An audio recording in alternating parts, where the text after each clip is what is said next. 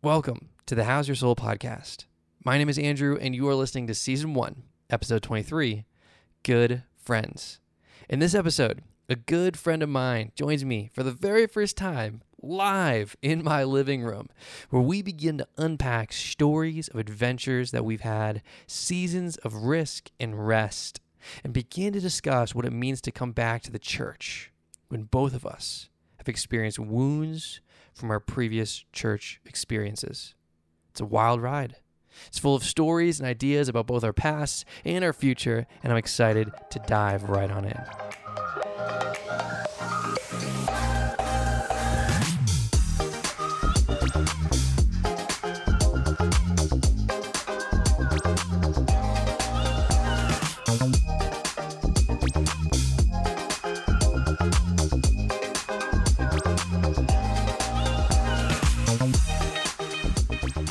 All right, so I have a really special guest on this particular episode. I'm so stoked. She is an awesome friend.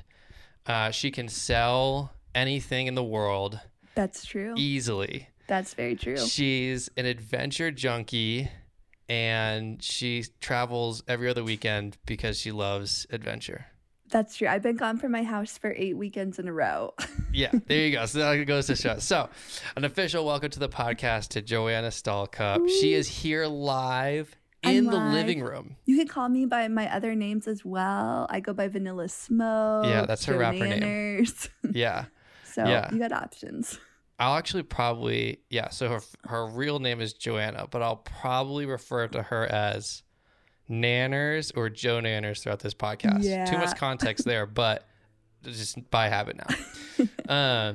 So she's here. She's live. My wife's in the kitchen. This is in the living room. This is real, raw, uncut. It's going to be great. So we were hiking yesterday. We were hiking Chasm Lake and Rocky Mountain National Park. So beautiful. So good. The first half rained. Yeah. But then opened up. Yeah. Actually, most of our day was in the rain. Yeah, most of it, and then it rained at the end. Yeah. And then we cooked hot dogs in the rain. 40 minutes were beautiful. Yeah, the views are beautiful. And we were talking, as we usually do, about everything. Literally everything. Yeah, we're talking about our friendship. We're talking about the soul. We're talking about church. We're talking about I'm trying to think. Organic eating, friendships, adventure, family. That came up a lot. Gosh, there's so much. Yeah. And then we were like, let's just turn it into a podcast. So here we are. It's gonna be great. I was thinking about what to title this, which I haven't done the intro. I usually do the intros after the guests because it depends on what we talk about. But literally, I was like, I'm just going to title this episode "A Good Friend," because it's like I don't really know where this conversation is going to go.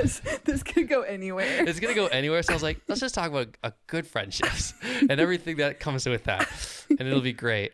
So I think so usually we do intros on like how we met and everything. Like how to get into the. Yeah, so we'll get into that. And so we met in college. I was 2 years ahead of you. Yeah. We were both in our undergrad. How many years ago was that now? Because let me see. It was a lot. 2015? I feel like 9. No. 8. 8 years ago. Oh, okay. Yeah. Yeah. Yeah, that's probably about right. Yeah. Yeah, you were an RA in our sister dorm. I was a SLC or whatever the heck they were calling it at the time. Changed like literally every year. And we had a small group of friends. We hung out. Then you got to know my family because my family moved to Virginia. Yeah. And both my sisters needed a friend. But then I really liked them. And they were cool. Yeah. So you got to hang out with them. Then I graduated, but then I pursued my master's and we kept in touch. Yeah. We actually did the same master's program, but he graduated like right before I started it. Yeah. Yep. And then when I graduated from my master's, then you jumped into the program. So we kept in touch then. And then it all became downhill when I became a pastor. I think that's like the defining moment. I became a pastor and our relationship, mostly because of me, just went straight downhill. Yeah, it's so hard to explain, but basically we were super good friends for several years. Yeah. And then we just were not friends at all. Yeah. Which, I mean, we didn't hate each other. I didn't egg his house or anything. But we literally like sat down and said, this isn't working. Let's not be friends anymore. Like we actually did that. Yeah. Yeah. Which sounds so dramatic, but part of the reason we had that conversation was because you were still good. Well, obviously you were close friends with your family, but I was super good friends with his family. And so we were still like running into each other at these events, but like no friendship. Yeah. So we literally, Joanna scheduled a meeting and we sat down at the church patio. Yeah. And you're like, what is this? What are the expectations? And we're like, let's just not be friends. Yeah. Which was kind of, I feel like we were both. But we were both like, yeah, okay, cool. Yeah. And then we just kind of moved on from that. Yeah. For like years. Yeah, because then I think. How long was that? Was that multiple years? I was trying to figure out. I think it was it was about 2 years. Yeah. Then after that we still lived in the same area. Yeah. And we still had like the same circle of people. Yeah. But and you would hang out with my family still all the time. And I would still hang out with my family. But literally like anytime we saw each other, we just like didn't really talk to each other. Brief nod of acknowledgement. Yeah, exactly. That's kind of how it was. Yeah. That's so crazy. And then, so then you finished up your master's. Yeah. And then I was still being my whatever pastor self. Well, no, because then I got fired. Yeah. What was it? So the timeline, did you get fired my last year? Yeah. Oh. And then I became a professor.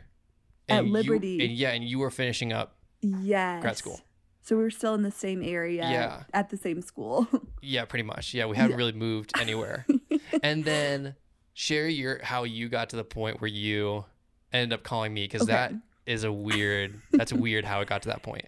So me and Andrew's, like I said, me and his family were really close. And by really close, like I traveled with his sister and his parents to his grandparents' house for a family vacation once. Yeah. Would be at their house like once a week. But his mom, shout out to Joy if you're listening, was super influential to me all throughout college. And his parents had this thing where they were pretty invested in college kids. Mm-hmm. And I think it looked different every year that I was there, but every year they were doing something super intentional with people within that age. Yeah.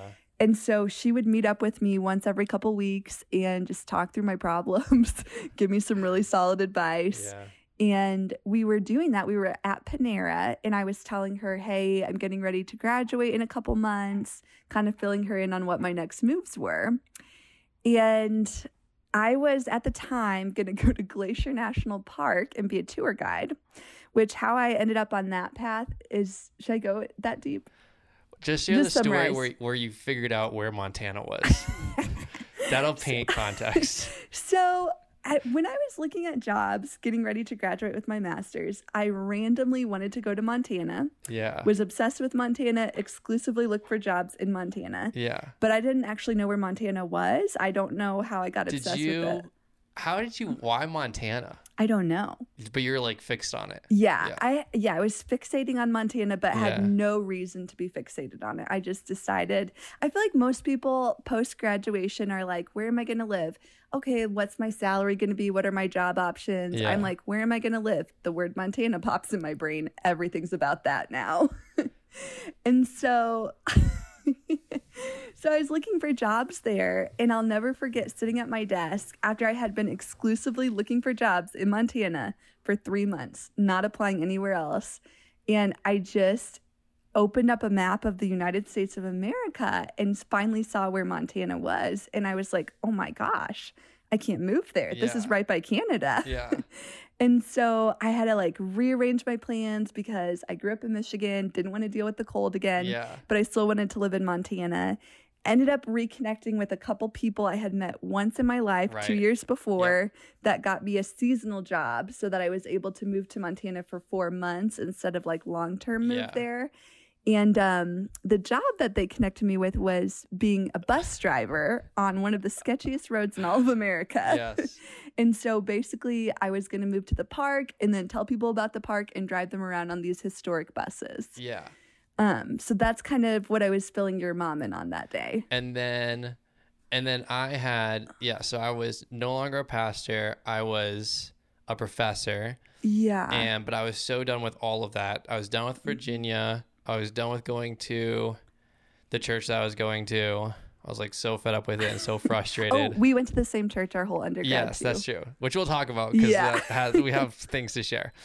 But somehow I can remember like verbatim. I don't know when it was specifically, It was towards the end of the semester. We were getting really close to when I was leaving. Yeah. Yes, that's right. And graduation was in May. Yeah. And I knew that that's when I was freed up and I didn't want to keep pursuing teaching. So I was like looking for a job. I was like desperate. I was like, I wasn't like asking God to like give me a job in Virginia. I was like, God, I want a job like anywhere else but Virginia. And get me out of here. Yeah, get me out of here. And then you called. I was sitting on my couch and I don't even know what I was doing. But I was sitting on my couch and then you called and I was like, what in the world? What did you think when you saw my name pop up on your phone? Because guys, this was 2 years after we had to talk to each other. This is 2 years after, like saying we're not going to be in a friendship anymore. Yeah. And so I was like, well, this is weird. And I really like, for a second, I was like, I'm just going to let it go to like voicemail. But then I was like, this is too weird not to answer. So then I answered. And then on your end, I was obviously like the last person you were going to call for anyway. So as I'm at Panera meeting with his mom, talking about all this stuff, I'm telling her, hey, I'm thinking about inviting Caroline, which is Andrew's sister, to come with me. Yeah. And she goes, no, I don't think Caroline would want to do that, but could you invite Andrew? Yeah. And did your family know that we had that like kind of falling out? I don't think so. We're both too prideful. We didn't tell them. I don't think my parents really do any of that. Maybe they did. I don't know. So I don't think she knew that we weren't like friends or whatever. Yeah. But it was like, I think I told her no at first. And then she's like, yeah, could you just like see it? Because I was like, he's not going to do that. Yeah. She's like, what if you just asked him? Yeah. And so I was like, okay. So we end our hangout and I call Andrew, and to this day, I don't even know why I called you. I wasn't even on the list of people that she was going to talk to. Like, of all the people I would not want to come with me. Yeah, I'd be on that list. Yeah. That was you. But I remember calling you and like, I don't even think we caught up. We didn't say hi. No. It was just like, hey, Andrew, want to move to Montana with me and drive a bus? Yeah. And then your response was so shocking. And then we described it. It's funny. We were describing it the other day. I was like, if you remember in the Bible, so we're doing a Bible story. If you remember when Jonah had to go to Nineveh and share the story of redemption, and it was like the worst sermon ever preached. It was like, repent or you're going to die. That was it. There was nothing else. I felt like that's what the conversation with Joanna was like. She's like, I'm going to Montana and doing this job. I have no idea. Do you want to come? And I was like, I basically painted it as like, this could least convincing. This would be the worst thing you would ever want to do. Yeah. But I did in the moment, literally, I was like, I knew that it was from God. Like in the moment for some reason. Yeah. Because it was so weird. I've never heard you say that. It was so weird. So I said yes, like in the moment. And then of course, for the next like 10 minutes, I was like, she thought I was like, just being a jerk and like joking around and like, you know, playing with her or whatever. And then I had to convince you that I was serious. I think really up until we were in a car driving to Montana, I still didn't think you were coming. Yeah, that's right. Yeah. And then I got Losi to come along. Shout out to Losi. And then we did this whole road trip and then we're in Montana. Yeah. And then I met my wife. Yeah. Oh, so I get full credit for Andrew and his marriage. That's right. Yeah. Cause you helped. Take that, Jonathan. Yeah, that's right. That's right. Yeah. Yeah. But we were talking yesterday, like this whole story probably should never have happened in normal circumstances. Yeah. Makes no sense whatsoever. Yeah. And then when we look at a lot of other friends that we've had where the relationship doesn't continue, it kind of sours. Yeah. That's kind of like the normality of relationships, right? They're like seasonal, they go in and out. So for a relationship to end as poorly as it did with us, and then to have it not only restored, but become a really strong relationship. I'm literally in their house in Colorado right now. Hanging. Yeah. Just hanging. Yeah. And it's so interesting because both of us, the fact that we had like sat down and had a meeting / conversation to say we're not going to have a friendship, like that's an extreme example. Yeah. But how many other friends have we not maybe had that conversation, but things have kind of, like you said, soured, and you get to that point where it's like, okay, this person was really close, but we're going to kind of go our separate ways. Yeah. And it never like comes back to be like, now we're like the best friends ever. Yeah. And literally like, like to see where our friendship is at right now, even compared to what it was, it's been like transformed into something so much better than when we thought it was good to begin with. And it wasn't without like additional harder conversations. Like we still had to work through that and had hard conversations about ourselves. Right. But what's unique, and I think so, one of our talking points is that, like, this idea of redemption and restoration. We did a whole podcast with Johnny on forgiveness, Jonathan. Yeah. And I think we kind of exemplified and lived that out in our relationship. Yeah. But it was like we both came to the table, and it wasn't like you did this and you did this, yada, yada, yada. It was more like I was an arrogant asshole. And then you're like, well, I have a part to play in this too. Yeah. And like that opening up of like our own shortcomings. Which was very rare for both of us, I think. Yeah. Because I was so stubborn. Yeah. I was so stubborn. Yeah, I'd never say that I was wrong. And then you were stubborn, but you were more sweet about everything. I think I was more of the jerk in the whole thing. But then the fact that we both came common ground, start from like zero, and then like somehow, I don't even know how we did this, but we had like such a real conversation that like quite literally the past just became the past. Like we didn't drag anything into the future. Yeah. And like we acknowledged what had happened. Yeah. I think we asked for forgiveness. Yeah. But moving forward, I think something that we talk about a lot is part of how we got to that stage of redemption or reconciliation is God was working in each of us totally apart from us interacting for 2 years. And we talked about that too. You know? Like in that conversation, it wasn't just like a reconciliation moment. Like we even affirmed one another. Like you'd say, you've really changed in like however much. And I was like, you've really changed. And there's like some affirming of what God was doing in our hearts. To be able to like get back together 2 years later and be like, oh my gosh, like God has been changing both of us. Yeah. And now because of what he did in each of us, something that literally couldn't work before was able to like thrive. Yeah. You know? Which is so But then crazy. we have our other situations where we're waiting on redemption. Yeah, some things we are. Some things we are. But I think going back to Jonathan's conversation, then tying it into this, it was like restoration. And we were talking about this with family, which I don't think we won't get too deep into the weeds there. But it was like restoration feels like it could really only happen when both people have like humbled themselves. Yes. And you talked about the prodigal son. Yes. As an example of like, oftentimes like maybe there is a space where like one party comes to the table and like humbles themselves, but you could be in a case of like the older brother not wanting that. Yeah. Which is like, dang, because I can totally feel that and see that in some of the relationships where I'm like, we've broken it off and I'm like, kind of happy that it's like that. And that's what we were talking about, which I don't think I've ever admitted, but I have these, you know, we both have these couple other situations where it's like we've done our end that we're capable of doing with the humility, acknowledgement, and kind of puts us in quote unquote the older brother place where we're still at home, we're chilling. Right.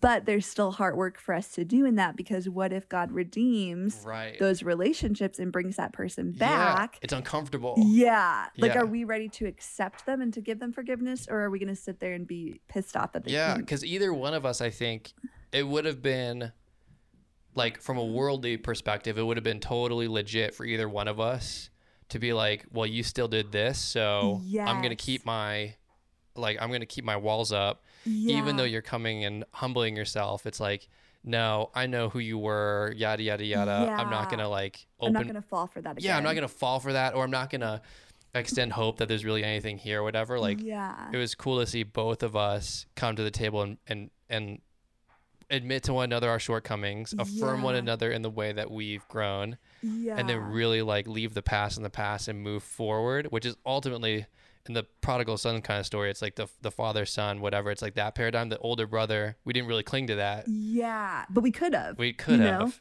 And sometimes when we look at other relationships, it's like, oh, it's so. I know. I can definitely see myself in that. But we do a lot of adventuring. Yeah. We constantly do adventuring. You've been give us you're always doing something. So, you know what? Let's just talk about this week, because this week is like most people's like whole year. Then you just did it in a week. Yeah. So I love traveling, guys. Like, obsessed with it. Maybe to an unhealthy degree. Still processing that part. It like fills you up. Yeah, it does. And my job is very draining to me. Love what I do, but it does like drain me every week. And so every weekend I got to go do something fun. Mm-hmm. So this weekend I flew into Colorado, and first thing that I did was meet up with a couple friends, and we hiked Capitol Peak, which if you like hiking, amazing, kind of sketchy. I really wanted Andrew to come. Once I got up there, I was like, what the frick was I thinking? So context to that, you just like climbed a mountain. So it's not only a 14er. So for those outside of Colorado, that means 14,000 feet of elevation. Yeah. It's also deemed the most dangerous 14er in the world. Well, it's the hardest you can do without rope. So you can get more technical. Yeah. But it's like the most complicated you can do without having to bring in rock. And the most amount of people have died on that 14er in Colorado than any other 14er. Yeah. I think Long's Peak would be probably the next closest one. Yeah.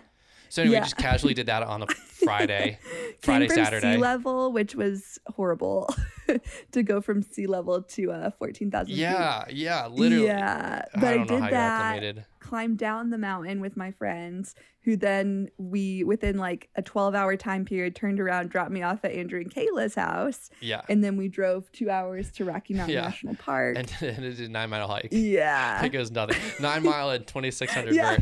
No big deal. We're like, we just need something chill, so we're going to do 9 miles and like 3,000 feet. Yeah, and then came back. And I was leaving, flying out tomorrow, but that's that's not unusual for you. Yeah, that's a very normal weekend. It's a very normal thing. Yeah. And then but that's something that's really that's like a huge priority for you. Yeah, because it does fill me up so much. And I do think I was reading a book called King, Becoming a King by Morgan Snyder, which I've referenced on the podcast a bunch. And it does tap into this idea of like, actually John Eldredge is like this a lot too. Yeah. Where he's talking about how the soul needs adventure. But a lot of people don't do that. Because it's uncomfortable. Yeah. So Joanna has a lot of stories. we have to figure out which ones not to share and which ones to share. But Joanna has like stories that happen all the time, like very unusual stories all the time. Because she's always like out of her comfort zone doing something different, and then because of that there's like weird stories happen all the time to her. Either it's like people do something weird and she's like what the heck, or she's like in a weird circumstance. Like one time you took your friend out to somewhere in the Dakotas and then you didn't have any camping equipment, and then you're like, I don't think the Cheetos will eat us or whatever. Like what was that? And that was her first time backpacking too. This poor girl, I think she had never camped before. First time camping. And I love adventure, but I'm very bad at details. You're like, let's just do it. So I often show up on my adventures completely unprepared. None of the gear that I need. Yesterday, no rain jacket, things like that. A fake rain jacket. But I take this girl camping, and I totally didn't have the poles for the tent. I didn't bring the whole frame for the tent. But I was like, well, she's never been before. Like, I might be able to convince her that it's normal to just lay out this tarp. That's the normal part of it. But she laid on the tarp for like 10 minutes, got super scared. We jumped up, ran back to my car. We actually slept on top of my car. I don't know if you knew this. But we like spread out our sleeping bags on the top of my tiny little Subaru and slept there all night. Because didn't you call like a park friend of yours and they said, oh, the area that you're in has like a certain... Yeah, there was there was something out there like animal-wise. Yeah, coyotes or mountain lions or something. Just sleep on the ground. Yeah, that you weren't supposed to sleep on the ground exposed like that. Yeah. So so you just full send adventure. Anyway, bringing it back, I think a lot of people... We live in the comfortable because it's really easy for us to live in the comfortable. We get like a routine down. Yeah. We find the hobbies that are like comfortable for us to find. And adventure, I guess it looks different for like everybody, but adventure oftentimes doesn't require us going too far out of our comfort zone. And yet like every adventure is out of your comfort zone. Or you're constantly pushing yourself to go out and do crazy things. Which is funny because then it turns into a story where you look back and you're like, oh, there was this funny or this amazing memory. But then if you stop and think about like the actual reality of that process, it is an adventure. It's amazing. It's beautiful, but it's mixed with so much chaos and suffering. And always. You know, even Glacier, I would say we both look back on that as probably one of the most special. We keep referring to Glacier. We worked there for 4 months. Yeah. Lived in a little mountain area with no cell phone service. We had to drive 3 hours to go to Walmart. And it was in Canada. Yeah. It's easier to drive to Canada to get our groceries than actually Montana. But, you know, we look back and we have a lot of friends, I think, that will be like, I'm so jealous that you had that experience, you know, kind of looking at that with envy. But it wasn't easy to get there. It was a very complicated process to experience that adventure. Yeah. And they see like the Instagram reels of like all the amazing moments. And they don't see the us getting our CDL, us like working our rear enough, us going on like the 22 miles to get to the view that we're taking a picture of, right? Like everything does take a lot of hard work. Yeah. And so oftentimes, people see that and they're like, oh, like I'm just going to not, I'm not going to do that. That's a little too much for me. I'll stay comfortable. Yeah. But I think, I don't know, when I look at the soul and I look at what the soul needs, you embody like the soul's desire for adventure probably more than, I would say the only one comparable to you is Jonathan. Yeah. Johnny. You keep popping up. We love you, Johnny. Yeah. And he takes it a different way. To him, it's always like a challenge. For you, it's more of like a joy-filled thing. Yeah. Yeah. It's like, I gotta do this goal. Yeah. And Johnny's like, how much can I murder my body in the fewest amount of hours? Yeah. And I'm like, how many flowers can I see? Yeah, exactly. Yeah. You're like, I'm just here to enjoy it. Whatever happens, happens. Yeah. But then through that, I think you get, and I feel like this would apply to anyone, but it's definitely for you specifically. Like when you go on an adventure like this, you're able to go back to the more mundane or routine things. Yeah. But your soul is full. Yeah, it's like filled back up. Yeah. Yeah. And we were having a conversation on the hike. Both of us come from a similar place where we were probably taught and told that our soul, like in order to feel what we're feeling on an adventure, like the fulfillness or the joy of that. Yeah. I think both of us grew up in an environment where we were kind of told like the only avenue to experience that fully is the church. Yes. Yeah. Yes, because so both of us, we have kind of similar backgrounds, kind of different, but I was explaining to him, I was like, the way that I feel on these type of things, which if you've never been on a hike or if you don't like the outdoors, you probably have something else similar. But to me, when I'm outside and I'm on a mountain and I'm seeing an alpine lake or a beautiful view, it just it gives me such an energy, a peace, a joy. I just feel like this is what I was made to be and how I was made to live. Yeah. But the closest thing I ever experienced that or was told of how to experience that was through read your Bible, go to church, sit down and memorize these scriptures, things like that. And I don't want to downplay the role that those things have because those can be life-giving. But for me, much of my life, those things were not life-giving because they were turned into legalistic rituals. Yeah. You know, so they were giving shame, guilt. And so then I'm trying to get my soul filled up, trying to chase that wiring of how I'm made. Yeah. And it was crazy because the closest I've ever felt to the Lord was probably in Glacier when I wasn't going to church regularly because I lived hours from a location. You know, and I think that was when God finally started to show me just in existing, we can experience him. Yeah. Yeah. You know, and that these things are good. Yeah. Yeah. And we brought amazing. up Job. You know, Job is one of the main characters in the Bible who his relationship with God was exemplary, but he didn't have a church. He didn't have scripture to read. He was living a life that honored God and experiencing him in the real day-to-day life that he was living. Yeah. And again, not to say that we shouldn't go to church or do those other things, but I do think that Christians have a tendency to isolate themselves from the real world, and their relationship with God is one compartment, their relationship with work, their spouse, these other things, totally different compartment. Yeah. When how we're wired, we're supposed to find the adventure and the life-givingness in all of those. Yeah. Yeah. Oh, 100% agree. Yeah. And then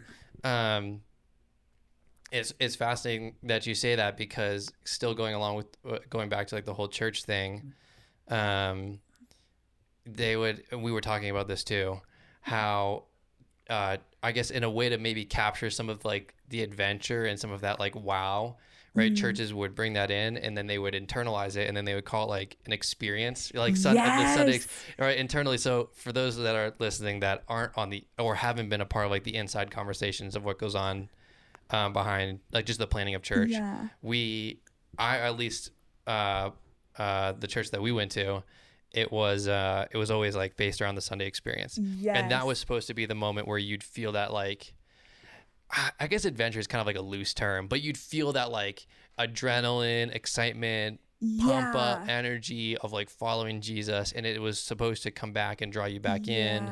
And like, that was supposed to be the soul's like pit stop, if you will, to get filled up for the rest of the week. And then, we never really talked about, well, what about all the rest of the world that God made good that you can still enjoy, that can do that to the soul as well. It was almost this culture of the more you can remove yourself from the normal life. And take that time, that energy, and put it into a church activity, the more you will find that joy or that, life-giving experience. And I feel like both of us we were in that church for a long time, for 5+ years.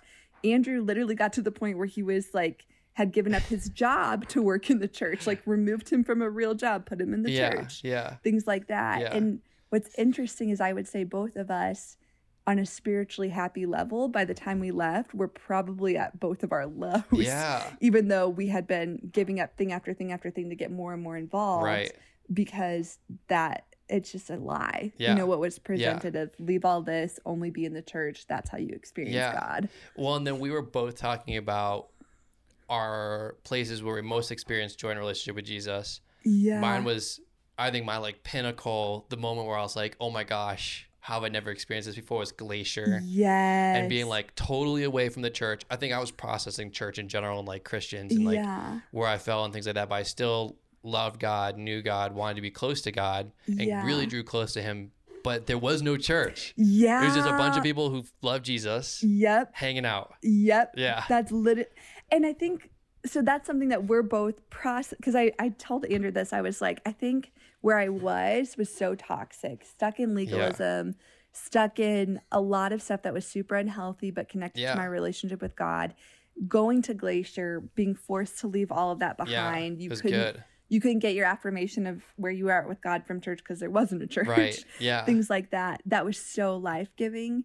And now, as he's back in Colorado, I'm back in Sioux Falls, South Dakota. We're figuring out, okay, that was such a blessing from God, but how do we not stay there? Because as Andrew mentioned in his podcast on the church is a gift. It is meant to be an integral part of our experience with God. And just because we experience freedom from what we had in the church doesn't mean that we're supposed to stop at this, place where we exclusively experience God in nature or with friendships, What has been your process thus far? Have you come to a place where you've figured it out? Oh, no.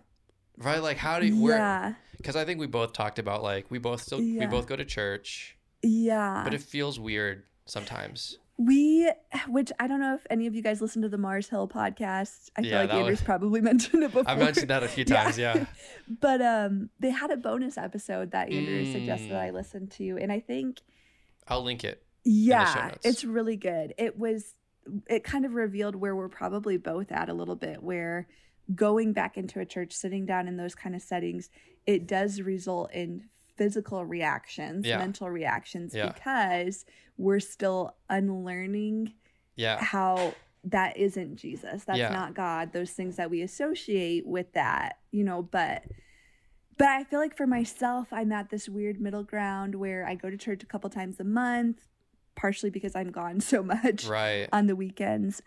But I still haven't got to where I feel comfortable serving in a church or being regularly involved in Bible studies through the church or things like that. And I hope that one day God will continue to work through me to get me to the point where I can do that.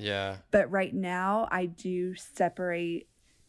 I'm so careful to not just jump back into that for the sake of doing that. Yeah. And so my study of scripture looks like me and a couple friends, we go to a Sunday church service. We don't go to any activity there. We go home and we take out John and we're reading John together while we're drinking tea and just asking who Jesus is and what he wants from us. Yeah. And that podcast episode you're talking about not only talks about like the like literally physical effect that you can have if you've had a traumatic experience with church, which a lot of us have. Yeah. But I think something that was cool about that particular episode was like the freedom not to have to like full send back to the church and like figure it out and process it. Yeah. And then, but it is challenging when you know that the church is like designed by Jesus. Like it ultimately serves like a really important purpose. Yeah. And I think I had almost an FU attitude to the church for a little bit there. Where I same was in like, Glacier. Yeah, I was feeling the same way. Yeah. And I think I felt very justified in that of we don't need you. We can do it on our own. And the more I engage with the Lord, I realized that's also not true. Yeah. You know?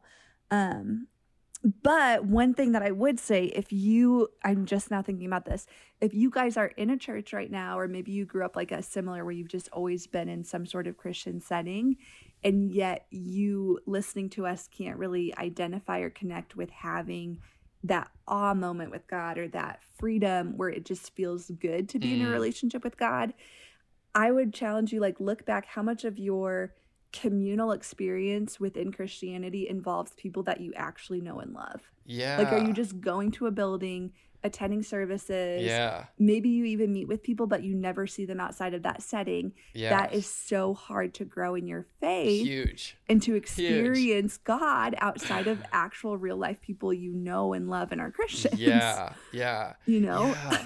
Yeah, because and churches kind of navigate to like the small group model, which I get, but then sometimes you're part of a small group and the only connection that you truly share is Jesus. Yes. And then that's communicated that that's enough. Yes. It's like you guys all love Jesus, so you're on mission together with Jesus, so that's enough. Yeah. And then, but at some point that breaks down because you don't actually have like a natural like friendship with these people or see these people afterwards. Yeah. Okay, so then we were talking about house churches. How is that different than with house churches? So I've never been a part of a house church yet, but the more I love how we're like, everyone go get in a house church. Yeah, everyone go get in a house church. We've never been a part of one, but it sounds awesome. I've attended a couple in college, like people would invite me to theirs. Yeah. One was in Korean, so that's why I never kept going there. I didn't speak Korean, but the vibe was cool. That would pose an obstacle.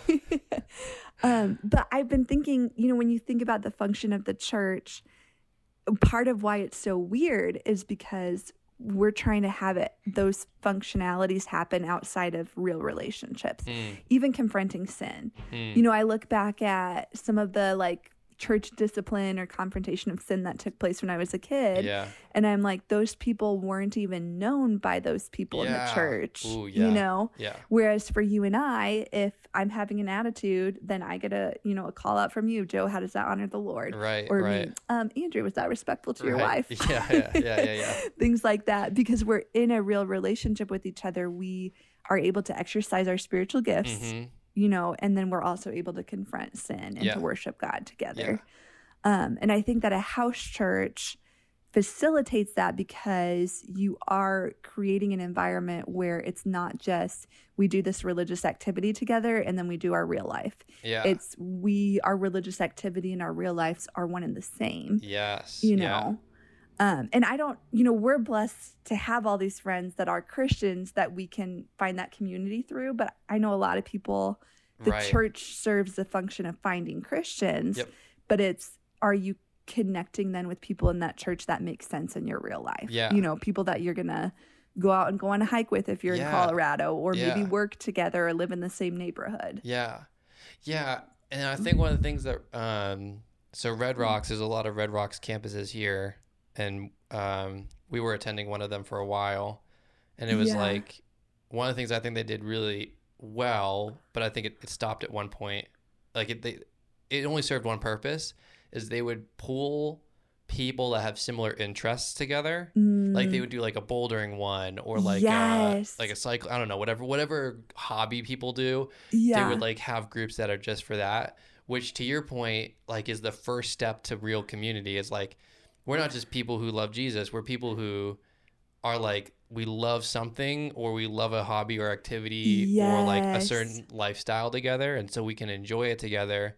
And then that creates like a foundation to go deeper and like actually build a real relationship, because it's kind of backward. It's like, hey, let me put you in a relationship where the basis is Jesus, and you're going to go straight to the heart of community, which is the soul level stuff that Jesus can move and impact. And then we're like, hey, everyone in this small group, just go right there and talk about, hey, what are you struggling with? And what are the difficulties with? And like, literally, like, I've been a part of small groups where like I've never hung out with anyone outside of that group. And yet like the expectation on the group is I'm supposed to be sharing like the most vulnerable part of myself with this group. Yeah. Which is so backward. Okay, and then the phrase doing life together, you get that all the time with these small groups. That was a big LU thing. Yeah.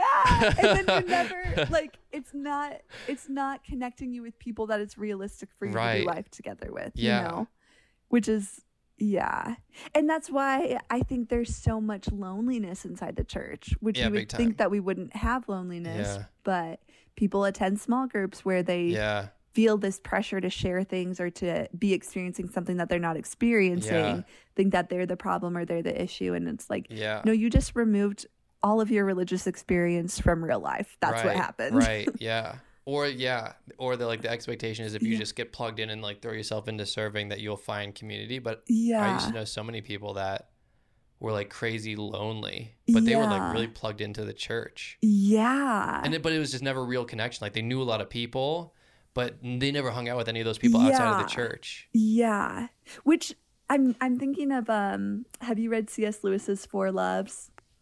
Actually, love it. I don't think I have. I mean, I know I've read snippets, but I don't think I've actually read his book verbatim. One of my favorite parts of that book is he describes the difference between like romantic love and friendship love. Yeah. And I think a lot of times in the church, we're trying to make these awkward connections or force these things that aren't even real connections. Whereas friendship love is when you just have a common interest. Yeah. And because of that, it bonds you over those things that you enjoy. Right. Which as believers, we all have Jesus as our common interest.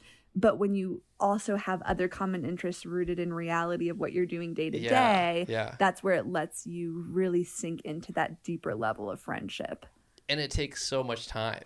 Oh, so to like start at like a lifestyle thing that you get to enjoy together, that like curates a foundation for trust, and then you build that and you build that, and then ultimately you do start talking about deeper things and soul level things, but it's more like it feels like a natural progression towards it. And I see the way Morgan Snyder and John Eldridge and all these guys which I think they're actually all in Colorado, they leverage the outdoors. So going back to the adventure, like they leverage the outdoors as a kind of a means for people to begin building trust with one another, whether it's like a hiking trip or a hunting trip or a camping trip or a fishing trip, whatever that is. It's like, I'm just going to get people that like doing this together. And then through those experiences, we'll form kind of like a fundamental relationship where we can ultimately go deeper. Did you ever go on any of the, did you ever go to like a conference or anything like that through our church or with LU? Oh, no. No? But I loved hearing about them. Was always fascinating to me. Well, I was just talking to my boss about this. Because like you go to these conferences, you spend a lot of money on all this kind of stuff. And the most ironic part about the conferences is like that's the pinnacle. Like that's why we're going. Is to go to the conference. And typically we would drive there, and the drive is like anywhere from 4 to like 8 hours long. It's usually one day. We usually don't spend the night and then finish the drive. It's always like one day drive distance. Anyway, like it didn't matter what conference we went to. Every single time we come back for the conference, it was always about like the drive and how great the drive was. Not the conference at all. Yeah, like we rarely talked about the conference. We're like, man, just like, I had all these amazing conversations on the way there because you're with each other for 8 hours. And you're just like, you're there. You know, you're just kind of like enjoying being with one another, and there's no expectations to like go deep. There's no really expectations to talk about Jesus. But you're then just you there do because, go deep because you're just existing together. Yes, yeah, you're just like living life. Literally, you're living life together in that moment. Yeah, no expectations, and then ultimately, it always seemed to go there. Yeah, you're talking about your life, you're talking about your story, you're talking about things you like. And so you start building this fundamental relationship, and then it's like, oh, and then there's this breakthrough moment where someone pulls the trigger on being vulnerable. That frees everyone else to be vulnerable. Yeah, but that feels so much more natural. It feels so much more natural to like progressively go towards that than just to get thrown in with the expectation to go there, which is why I think small groups can be so challenging. But I do love, and that in and of itself, like that trip is a form of adventure. Yes. Which I love, like bringing it back to the adventure side of things. It's like, we're going to go out here to a place we've never been with people we don't really know, and we're all going to do this together, and that creates a sense of like camaraderie. And then you're like, I trust this person, I could be with this person. And I feel like that happens with moments like this when we're on hikes or when we're doing like these uncomfortable adventures together. It opens up the soul for that kind of stuff. Yeah. Which, if you look, because I've started reading the Bible again from the beginning. Yeah. And that is so how God shows people himself in the Old Testament too. It's not like the patriarchs of our faith were sitting down and they went to like a theological seminary for 8 years, and that's how they got so close to God. Right. And they did this mission trip. Like, he calls Abraham and says, I want you to get up and start going. Yeah. Like, he doesn't tell him where. Yeah. He doesn't tell him what he's going to do. Similar with Moses. Yeah. I relate to Moses so hard because I have learned to love the adventure with Jesus and love when he calls me to crazy things. Yeah. But when Moses first starts on his trip, he's literally standing next to a burning bush and God is calling him. Yeah. And he asks him multiple times, like, gives him all the excuses of why he's not qualified. And then says, he runs out of excuses and finally just admits, I don't want to go. Can you send Aaron, my brother? And I'm like, how often have I felt like that with like, the Lord is calling me to something good and something cool, but I know that is going to be so outside of my comfort zone. And Always. so such a price to pay in that adventure that I'm just trying to bow out of the adventure, you know? Oh, for sure. Hashtag South Dakota. Exactly. Yeah. You're like, if I were to like literally list all of the states from ones I want to be in to ones I don't want to be in, I'm sure South Dakota would probably make it on like the bottom 5. Oh my gosh, Kansas. I don't even know if Kansas is worse. But so small context, I've been in South Dakota for about 2 years. Yeah. 2 years ago. Which is big for Joe. Oh my gosh, guys, my commitment is, I struggle with commitment so much. Yeah. I love hopping from one thing to the next. And I think that one thing I don't like is I do think that Christians overhype the phrase God told me or God called me. I feel like we use it, way overuse it. But I do have a few moments in my life where almost like when I called you about Glacier, you knew that was God, like for sure. Nothing else. And me coming to South Dakota was one of those moments. Really crazy how I got there, another story for another day. But I was convinced Jesus himself was telling me to pick up your stuff, move to South Dakota. Yeah. And my response was very Moses, like, no, thank you. I don't want that. Yeah. And 2 years in, you know, I've seen all these blessings that he has done, all this from a spiritual standpoint, financial, mental, emotional, like all these things that God has done through picking me up and putting me there. But it's humbling to realize, like, sometimes I'm not on an adventure because I choose it. Sometimes I'm on an adventure because God knows I need it, you know? And from anyone else looking at that situation, it would be like, they would say, you're going from chaotic lifestyle to like organized, structured.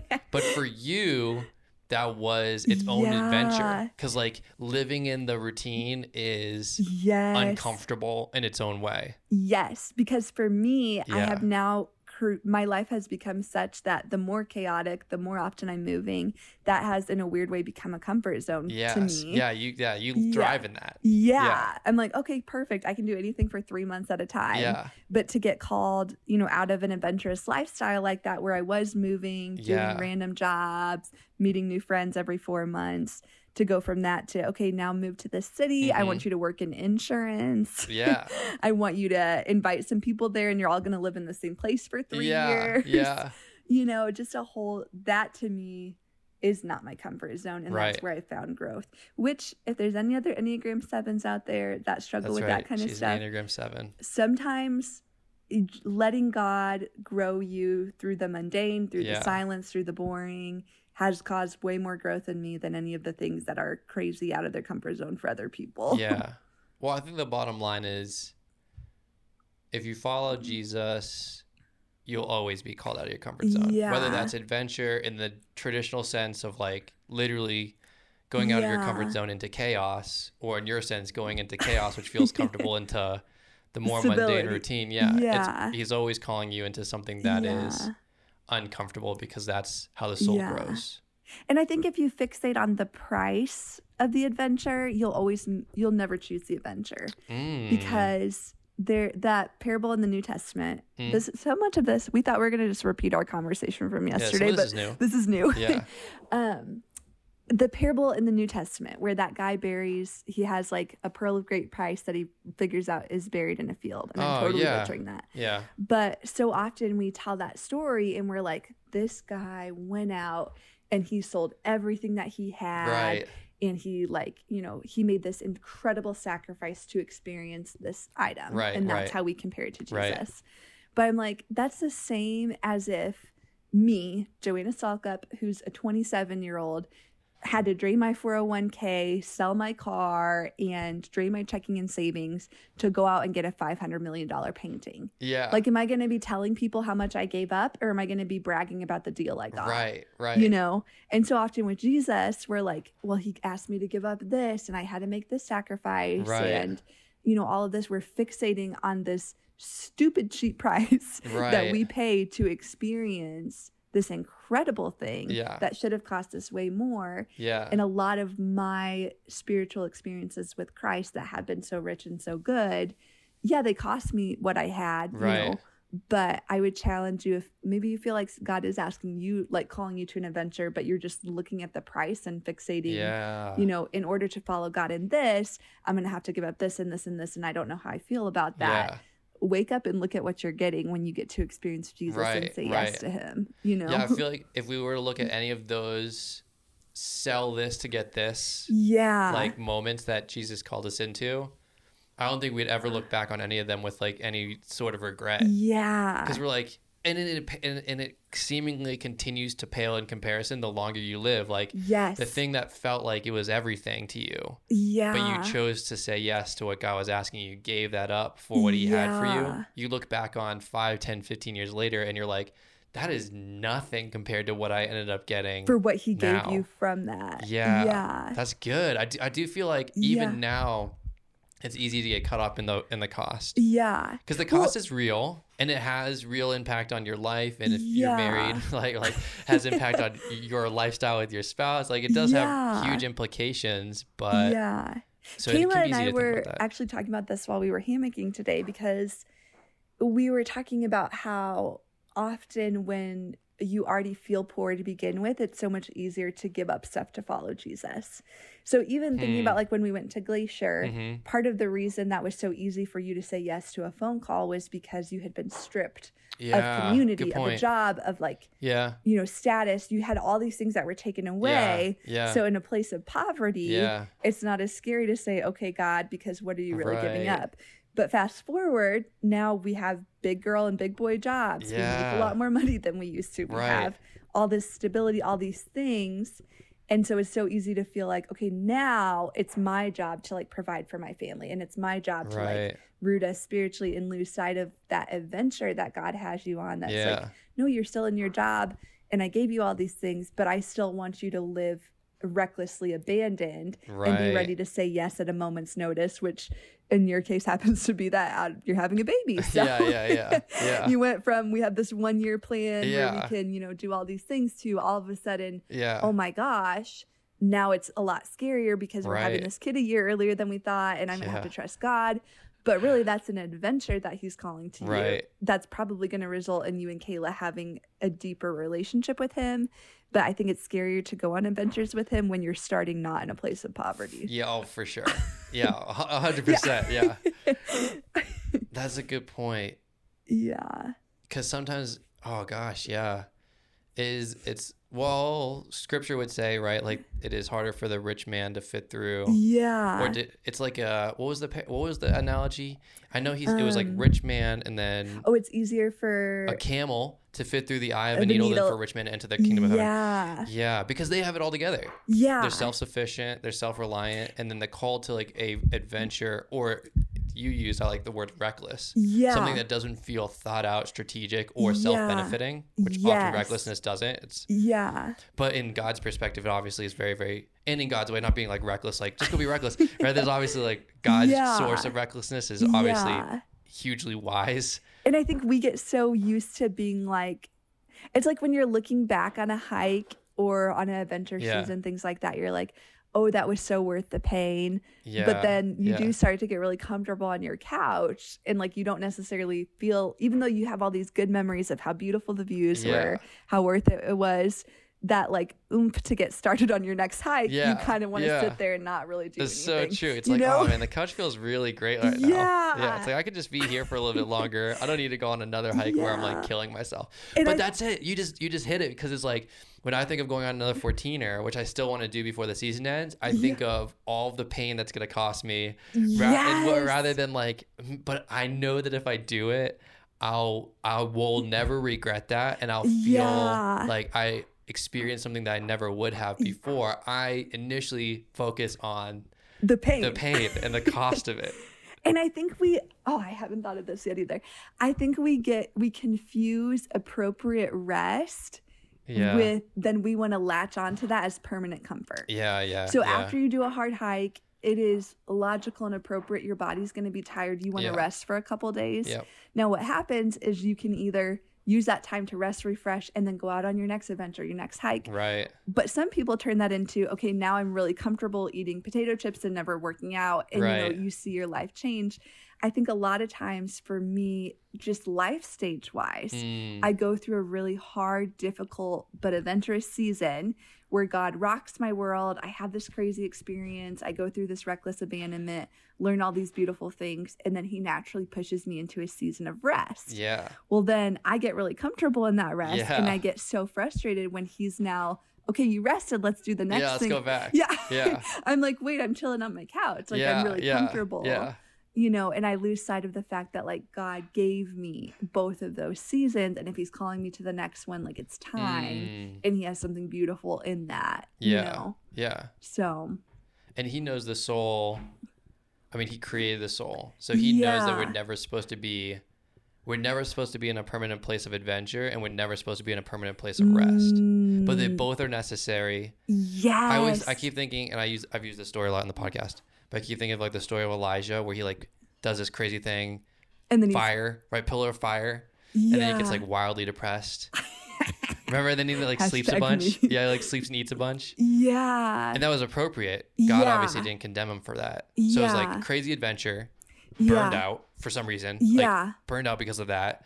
Became wildly depressed and needed to rest. Yeah. And then literally God's like, okay, you've rested long enough. Now you have to come to the mountain, which is 40, I don't know how long it was. It's like 40 miles away or 40 days. 40, I don't know what it was, but it was like, all right, now you have to come out into the desert. That sounds like a fun house. Can't wait. Thanks, God.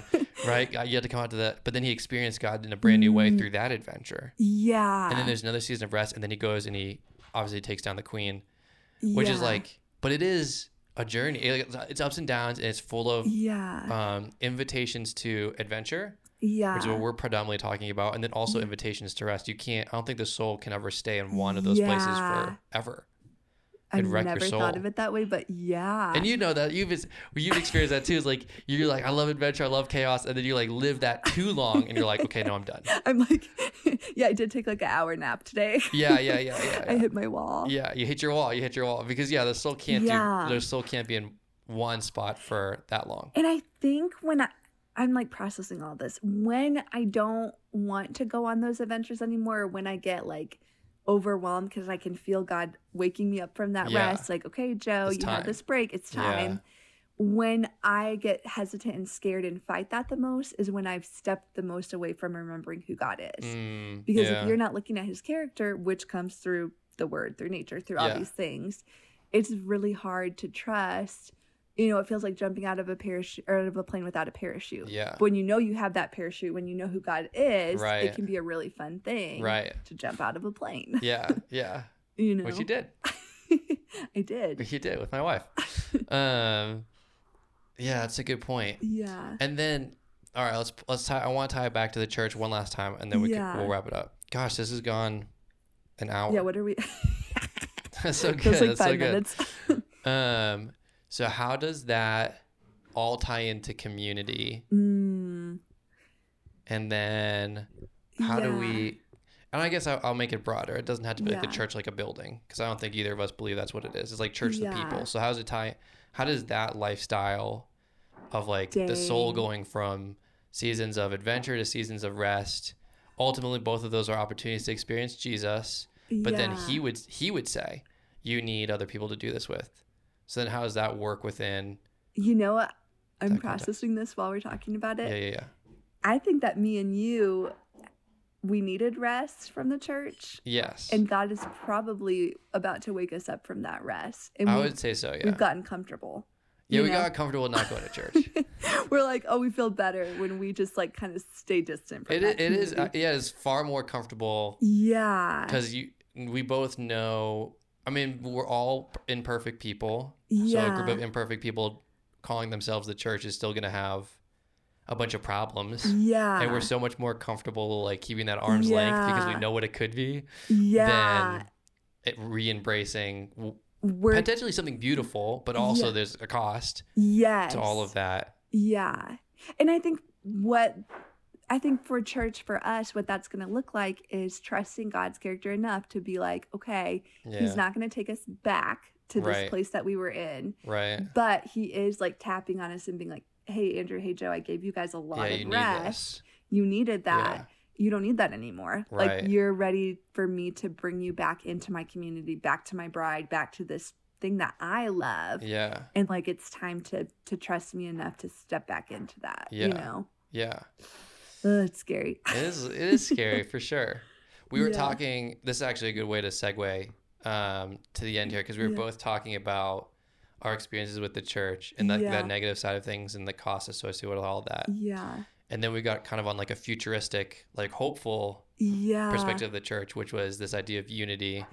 Shout out to Francis Chan, who talks about that literally all the time. That's like the only thing he talks about. That's actually how we got on house churches. Yeah. Was because like they seem to exhibit like a deeper level of unity. Which maybe that's like a next thing for us is like, stop running from the church and find a house church. Make a house church. Yeah, make a house church, find a house church, be a part of the church. Yeah. Because if Christians are supposed to exemplify the deepest level of unity with one another, and that's the main message of the gospel.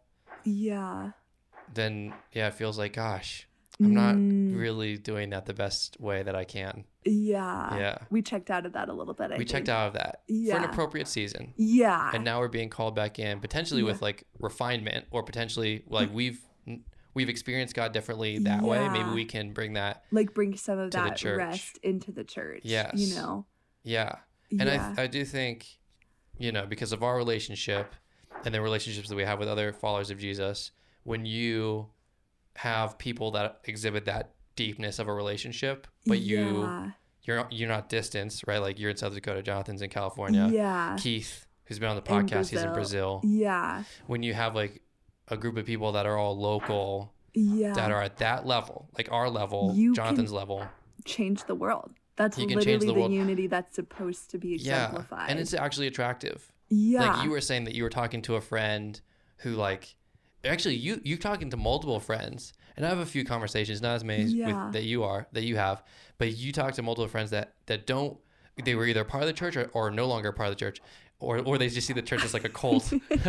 Jason. But it's something that it's not attractive. Yeah. It's not, but if there was but when he sees me and my wife and you, and we're all hanging out together, it's attractive. Like there's something about that. They're obviously very different. They're not partaking on the same things that I'm doing, or they're not making the same like lifestyle decisions that I'm making. They abstain from certain things, but they together collectively seem so full of life. Yes. Like there's something attractive about that. And I think that's what like we're called to do as in the actual church, like church, not just people being the church, but like the actual coming together It's like, if we can exemplify that, I do think people who question church would end up finding it somewhat enticing.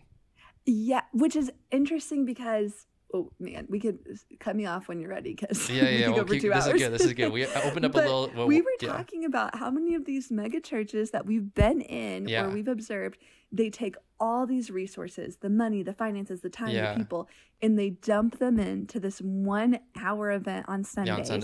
Under the guise or excuse of, we need to do this so that lost people in the world are going to be attracted to Jesus. Right. When it's like, that doesn't attract people to Jesus. That's weird. That's cult-like. That's showmanship-like. That's fake. Yeah. But just existing in real relationship with other believers, loving God and then loving them. Yeah. That's where all my friends who don't share the same faith as me, that's where they will say, I do believe in God in that instance, or I see God in that. And that's like the part of Christianity that makes sense to them and draws them in compared to all those other things that we try to present to, show them. Yeah. I think, and somehow God still uses those other moments. Like, God's still true. Good, and like, people do like find Jesus in the more experiential side of church. Yeah. But funny enough, so I think, and I don't think like Veiled Church is like this. I don't know. But one of the most interesting things about Veiled Church was like, they felt like it's a smaller church than I think both of us are used to. Yeah. They seemed like they really knew each other, and then they were really welcoming to us. Yeah. Which was like very attractive. Yeah. It had nothing to do, like, I don't remember the service. I don't remember any of that. I don't remember anything about that Sunday service other than feeling like their expression of love for each other like outpoured to me. And like it was, and I knew that because it was like, we ended up meeting Scott. Remember that? Scott. Who's no longer, but was a part, like running that a young adult ministry. But it was like, instantly came in, instantly was greeted by somebody, and not just like greeted like, welcome to so and so. Here's the service. But like, oh, you guys are new, which goes to the fact that they knew their community. They knew each other. They loved each other. You guys are new. Hey, we're so happy that you're here. They chatted with us. How, why are you in the valley? Yada yada yada. Oh, you should check out this ministry. Let me get you in touch with Scott. It wasn't like a send me your email so I can follow up after the service. Fill out this Connect card. Yeah, fill out this Connect card. It was literally like, I'm taking your hand. I'm bringing you to this guy named Scott. Scott said, oh, I have people right here that are a part of this ministry. Hey, meet this person, this person, this person. And we're all like, whoa. Yeah. It's a little overwhelming, but also like, this is so cool that they are so connected with one another. Like, that's super attractive. Yeah. And I feel like people who came in outside the church into like that environment, it was attractive from that angle. Like the service, so what? They kept coming back because it was like, all these people really love each other and care about, and then they love me. Like it was like this crazy outpouring of like their love for each other poured out to me. I got a taste of it. I was like, that's super attractive. I want to know more. Yeah. And then they learned they were open to Jesus and all that other stuff. Right. Yeah. Which is so crazy. Dang. Yeah. That's a good example. Yeah. Sometimes I knock Veiled Church, but they actually do a really great job with that. They also had really good donuts, so. They did have really good donuts. Yeah, food makes food. Yeah. Jesus always did a lot of stuff around food. Our friendship has a lot of food. Our friendship has a lot of food. We made hot dogs in the rain. Yeah. But, I think to kind of bring it home, I think our souls are meant for adventure, which always requires stepping out of our comfort zone into the uncomfortable. Yeah. And then our souls also require rest. There has to be both. Yeah. And it seems like the church is like, this is just big picture. It seems like it's a group of people all doing that thing. Yes. Moving into seasons of uncomfortability that God's calling them to, and then moving into seasons of rest where they get to potentially rest in the church. Yeah. Like rest with great community before God asks and calls them into another place of uncomfortability. And it feels like the church is this group of people doing that together. And they're so deeply connected with one another, not just because of Jesus, but generally because they live with each other in and of each other's lives, and they know each other that deeply that we become, quite literally, as Jesus would say, we become like this light or beacon to the world. It's like these people are moving into places of challenge, and yet they're doing it with this community of people that not just they show up on a Sunday. Yeah. But they are so deeply integrated that they like encourage them in that challenge. They push them through that uncomfort, and then they're ready to receive them in this season of rest. Yes. Yeah, it's like both. Dude, that's beautiful. Isn't that amazing? How do we find that, Joe? I don't know. How did all these random topics somehow fit together? I know, it all fits together for sure. And then I would say one more thing to all of that is, and we know this, but I think a lot of people are more overwhelmed so it's like everyone wants that. Yeah. They're like, of course I want a community like that. Yeah. But then when you're kind of like marriage, it's like, oh, I love marriage. And then you're in marriage and you're like, this requires so much work. Yeah. Which is totally like that community and unity. Yeah. It's like, you want it and you do. And it's like, yeah, you do want it because it is a beautiful thing. Like I think both of us are like, oh, that's so amazing. Yeah. But then when you're in it, it requires like a ton of work. Yeah. And it requires a lot of self-sacrifice, and it requires a lot of like giving of yourself for helping someone else that's being called into that place of uncomfortableness. Yeah. And you give up your time and your things that you enjoy for that. Yeah. But it's beautiful because not only do you develop a stronger relationship there, maybe you get a taste of what God is trying to teach that person. Maybe you learn more about that person. Maybe you create a framework of rest for that person. Like it just becomes a really beautiful family.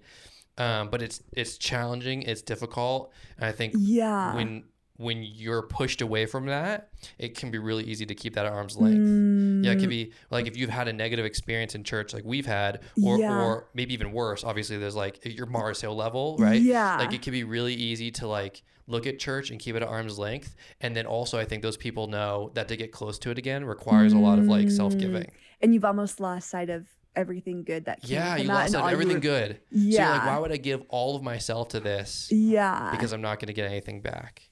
And then people feel so burned out. I wonder if that would be like people who have had that Mars Hill experience. It's kind of like they hiked a 14er in the rain and never saw the view. And never, hail. And it was socked in. They never saw anything. Yeah. So to them, they're like, why would I ever want to do that? Because they never experienced what that experience is supposed to give you. Yes. Whereas, so that's a challenge too. If you do believe in God, but you've like totally checked out of church. Yeah. I bet you've just been hiking in the rain and like have no idea what that type of community can be. Yeah, someone's inviting you to hike another 14er and you're like, why the crap would I ever do that? That was so awful. And for the person that's doing the invite, if they knew the prior experience of that person, I think it would shape the conversation differently. Because it's like, I know where you're coming from. Yeah, I know where you came from, and I know that was a really unpleasant experience, so I'm going to give you space, and I think it's appropriate for you not to want to go on this because of your previous experience, but let me tell you, but if you do this, I promise you, like, the views, you'll never experience anything like that ever again. Yeah. But it'll still be hard, just like community. Like, it's still going to be challenging. It's still going to be hard. I'm not going to sugarcoat it for you. Jumping back into community, specifically a Christian community, is incredibly challenging. Yeah, and it's still going to rain on you. It's just not going to rain the whole hike. Yeah. But the views on top is immaculate. Yeah. And your soul will love it so much. Yeah. And I feel like that's the challenge for both of us in this new season and for anyone listening. Is like our souls have hiked in the rain and the hail. I think some of our souls have also experienced, like, there was like a few clouds that passed and we're like, okay, this is really beautiful. Yeah. But we're like, but the pain was not worth it. It sucked. Yeah. And now we're being called by either God or somebody else to come back into it and say, you're still going to have to work towards it. Still give you like a lot of miles of hiking and trudging through whatever. But this is going to fill your soul. It's going to fill your soul. Yeah. Yeah. Just like a good adventure. It's going to be uncomfortable. Yeah. But just like a good adventure, it's worth it. Yeah. Dang. I think that's a good summary. Yeah, we could keep going. That's a great stopping point. That's a great stopping point. Yeah. I really enjoy that. Okay. So, that's our final challenge. Yeah. If your soul is in a place where, you've had negative experience in the past with any kind of adventure and someone's calling you into it, go for it. And it's truly from God. It's truly from God, whether that's him speaking to you or him speaking through somebody else. Yeah. It's going to be challenging, but it's going to be worth it. Go for it, guys. Go for it. Do the thing, quit the job, do whatever you're supposed to do. You'll look back and you won't have any regrets. Yeah, that's so good. All right, Nanners, thank you for being on the How's Your Soul podcast. I'd say anytime, but Once a year. Once a year. Yeah. This is good, but let's do this once a year. All right, that's awesome.